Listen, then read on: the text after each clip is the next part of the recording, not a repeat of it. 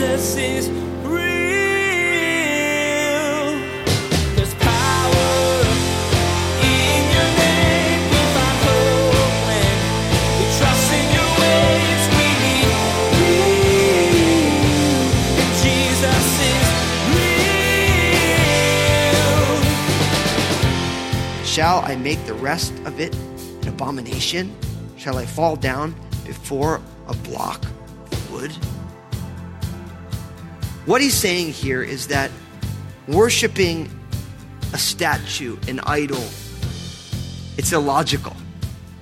It's illogical because when you worship something that has no control over the future, it just doesn't make any sense. Pastor Daniel will ask you today why you would worship something that can't control anything. You may not bow down to a block of wood or sacrifice to a picture or statue, but is there anything in your life that you're depending on to save you? Pastor Daniel will be reminding you that really trusting anything or anyone but God is illogical. It just doesn't make sense to rely on worldly things to give you security for your future. Now, here's Pastor Daniel in Exodus chapter 20 as he continues his message, 10 Commandments.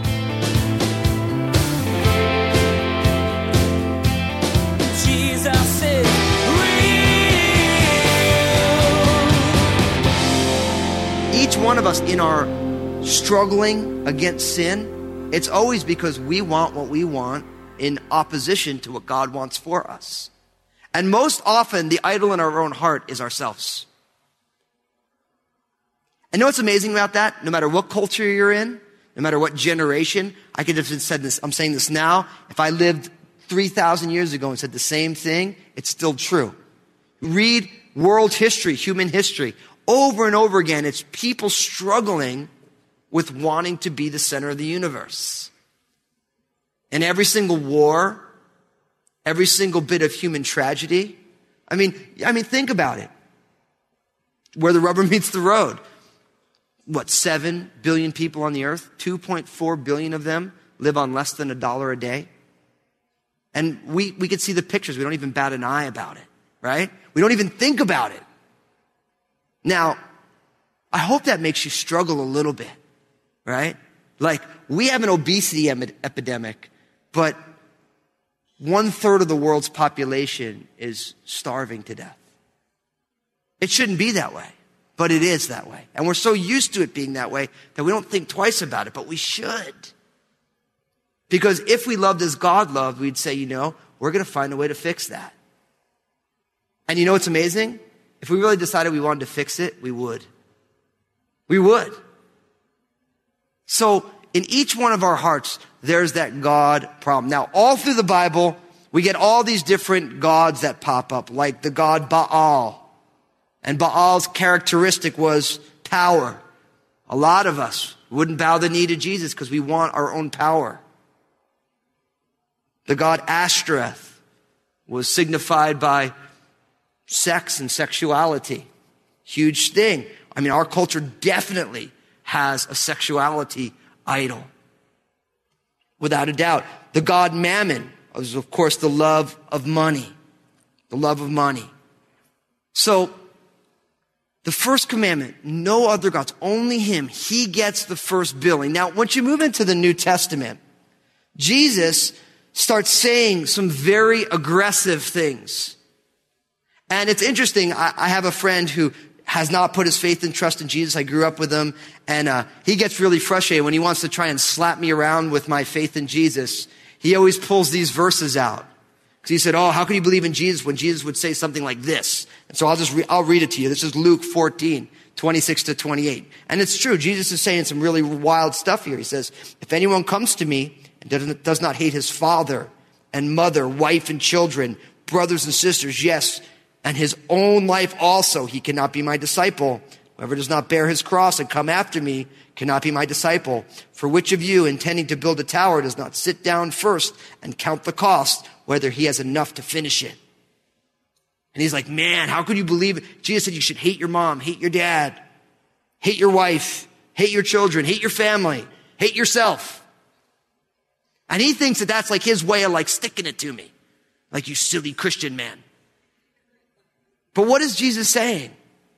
Jesus is saying the first commandment. You can't have any other God, not even yourself, he says. If you love yourself more than you love Jesus, then you are not worthy of me, he's saying. He's just reiterating the first commandment. But let's be honest, when we read that, that should make us a little uncomfortable, doesn't it? Are we willing to trust God and love God more than our spouse, more than our parents, more than our kids? You know what's interesting? Our culture doesn't value that kind of teaching. They would say it's bad for self-esteem. But if you read the research, all the self-esteem training isn't helping anybody. Why? Because entitlement is everywhere. Kids just think, hey, I'm alive, so just give me a smile, $1 million, and let me do whatever I want to do. People come out of college and they expect that they should be the CEO, even though they never even lifted a finger. And the research is coming out. Why? Because we don't teach people that, listen, you are not the center of the universe. You're not. And know what happens when you think you are and nobody else realizes it? You're just miserable. It's true. I mean, how many of us have been in relationships with people where you just can't understand why it's just not all about you? And you're like, wow, they're so selfish. And the reason they're selfish is because they're not all about you, because you're being selfish. And I'm not talking down on anyone, because I do the same thing. Well, what about me? Right? We're all struggling with the first commandment.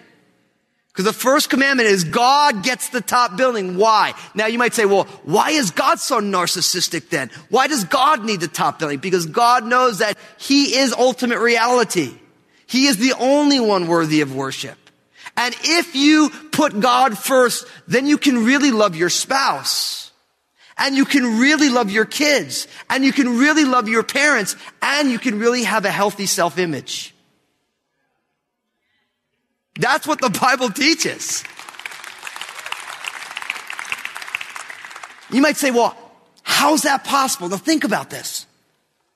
If God is first, you're going to have the healthiest self-image. Why? Because when you love God, God is really honest with us, which means first that we were totally created in his image, which is super cool. It's really amazing that God created you and I in his image after his own likeness. That humanity is the crowning jewel of creation. Doesn't mean that it's the only thing he cared about. Everything that God made, he said it was good. When God created humanity, he said it's very good. There's something special about humanity. So humanity is God's special kids.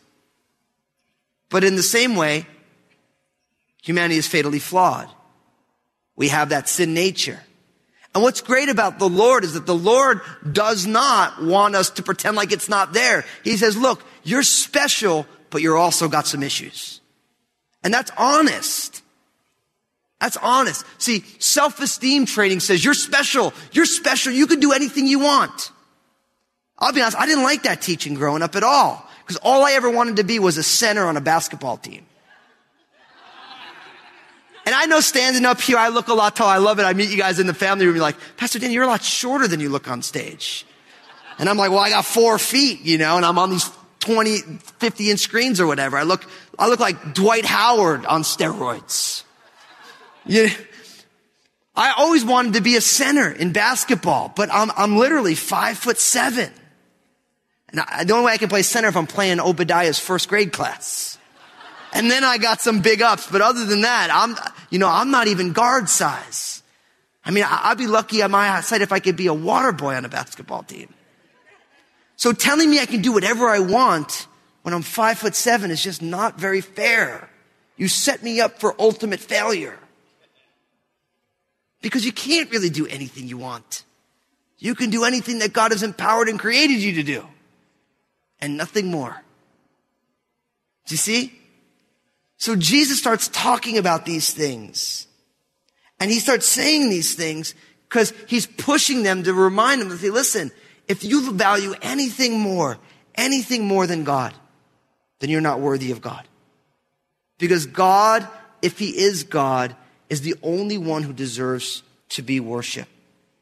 So if we're going to apply the first commandment now, for each one of us, do we have things or people that we place before God? Is there something that if God were to ask you to do something that you would say no? Like the rich young ruler, if God asked you to sell everything and give it to the poor and follow him, would you say no? That answer is yes. Then you've broken the first commandment. You have an idol. If God would say to you, listen, I'm going to take your spouse home because it's his time or her time, if that would make you angry at God, then you have an idol. I hate saying it, but a child. It's a hard teaching. It's a hard teaching, but it's a true teaching. We all should go through lives with open hands like this and say, Lord, my life is yours. And whatever you're going to do, Lord, I'm going to praise you just the same because you're God. And your ways are higher than my ways. Your thoughts are higher than my thoughts. And God, for the time I get with people or with material provision and the time that I don't have, either way, I came into this world naked and I'm leaving the same way. And anything I get to enjoy along the way was a gift. We have to be careful because all of us break the first commandment all the time. All the time. It's part of who we are. And that's why we believe in Jesus. Because we break the first commandment, we end up breaking all the rest of them. Look at the second commandment. Verse 4. You shall not make for yourself a carved image, any likeness of anything that is in heaven above or on the earth beneath, or that is in the water under the earth. You shall not bow down to them nor serve them. For I, the Lord your God, am a jealous God, visiting the iniquity of the fathers upon the children to the third and fourth generations of those who hate him, showing mercy to thousands, to those who love me and keep my commandments. Now, just as the first commandment was only God, now it's no images, no idols.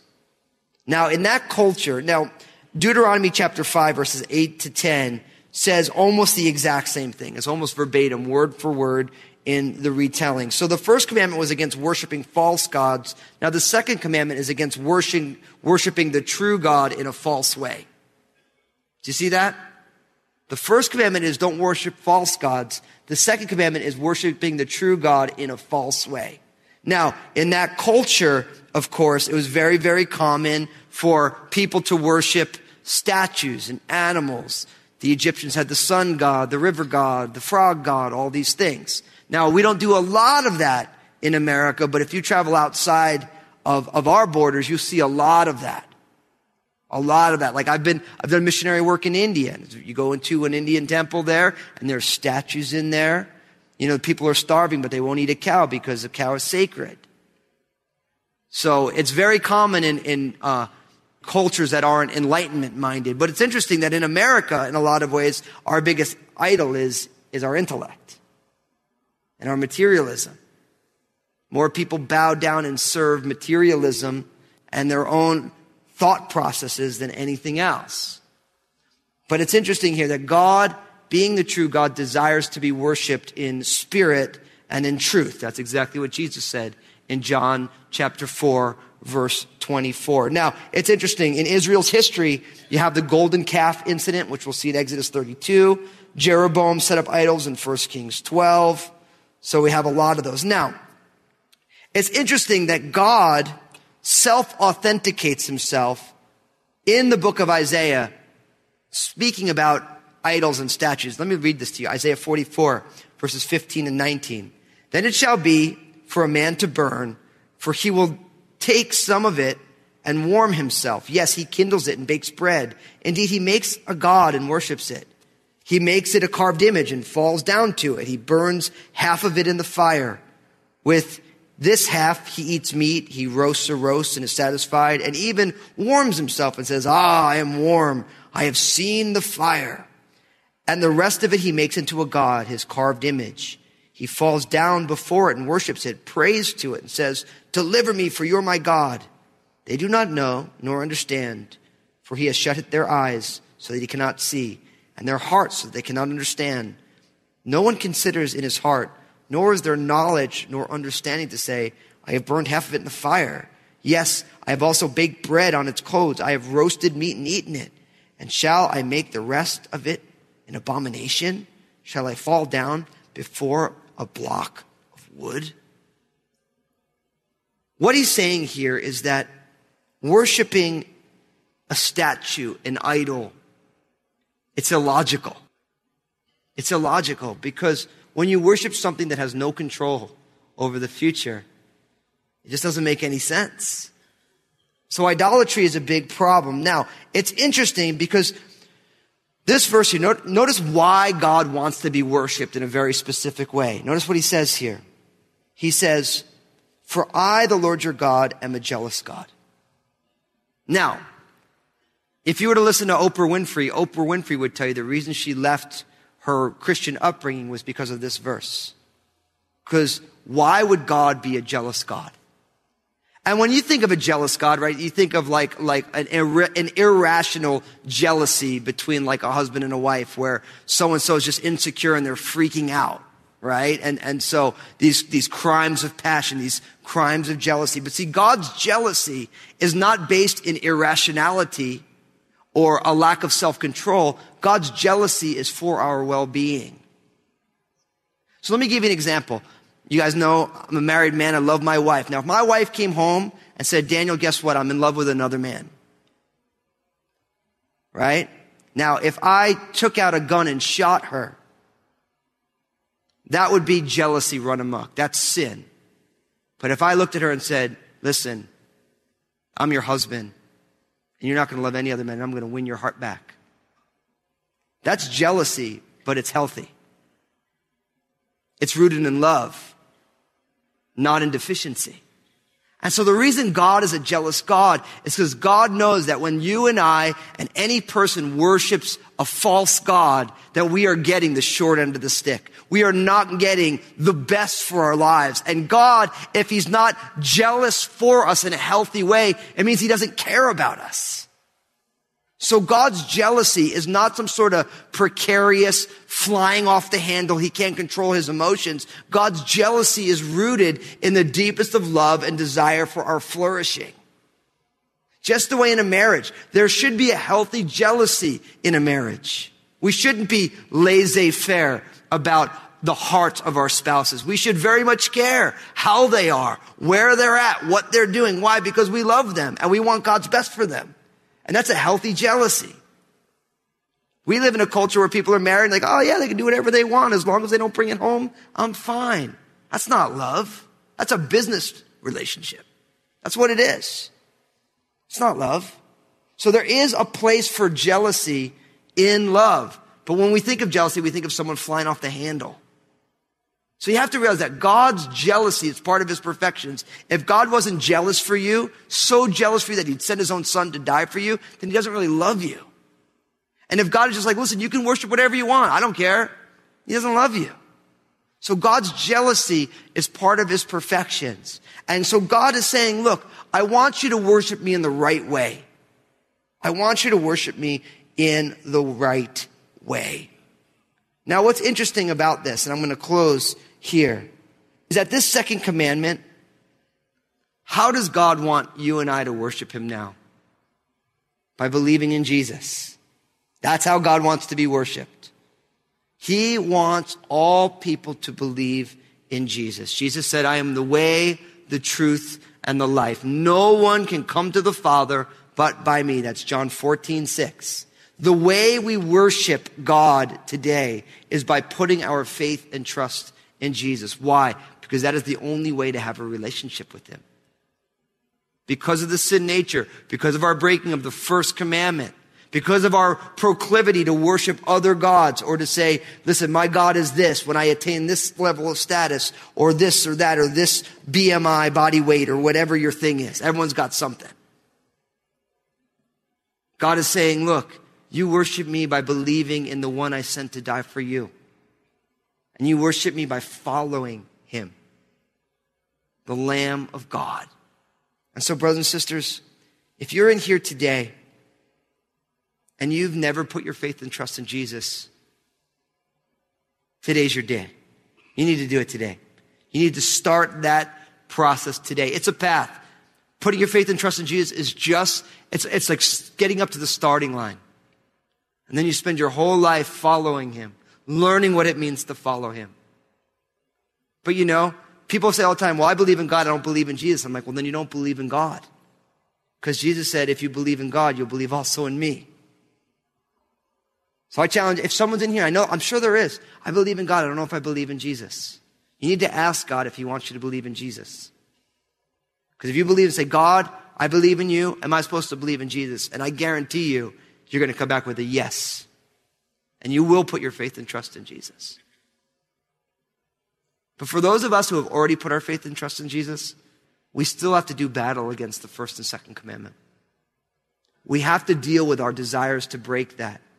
The reason we do X, Y, and Z is because we want to have other things. We have pleasure as a God before God. We have status. We have whatever it is, accumulation of wealth, whatever your thing is, sensuality, the pursuit of information. There's a million things. We all do it. Our hearts are wired to do it. And once we put our faith and trust in God and in Jesus, we have to make sure we worship him in the way that he's prescribed. We got to make sure that we don't worship the true God in a false way by erecting some sort of an idol. And that is very easy to happen when you go to church, because sometimes you say, yeah, I go to church every week, so that makes me following Jesus, or I tithe, or I serve in kids ministry, and all those things are great, but none of those things are actually walking with God. Those will be an outgrowth of walking with God. So we have to be careful that we don't erect the self-salvation plan apart from simply the finished work of Jesus in our lives. And I'll be honest with you, as a pastor, I have to be careful that every time I don't stand up in this pulpit, I'm not in on a self-salvation plan. I save myself by preaching a good sermon. How many likes I get on Facebook? Don't we do that? Our hearts are fickle that way. But God has prescribed that we worship only him, and the only way to worship him is to trust in the finished work of his Son. And that alone, not Jesus plus I worship on this day or that day. Not Jesus plus I subscribe to these secondary doctrines that someone taught me. The words don't even show up in the Bible. None of that stuff. Just Jesus. Just Jesus. Just the cross and resurrection of Jesus. That's the good news. And you know what's amazing? That's really hard just to stay there, isn't it? And just respond to Jesus every single day, because he's real. Jesus is real.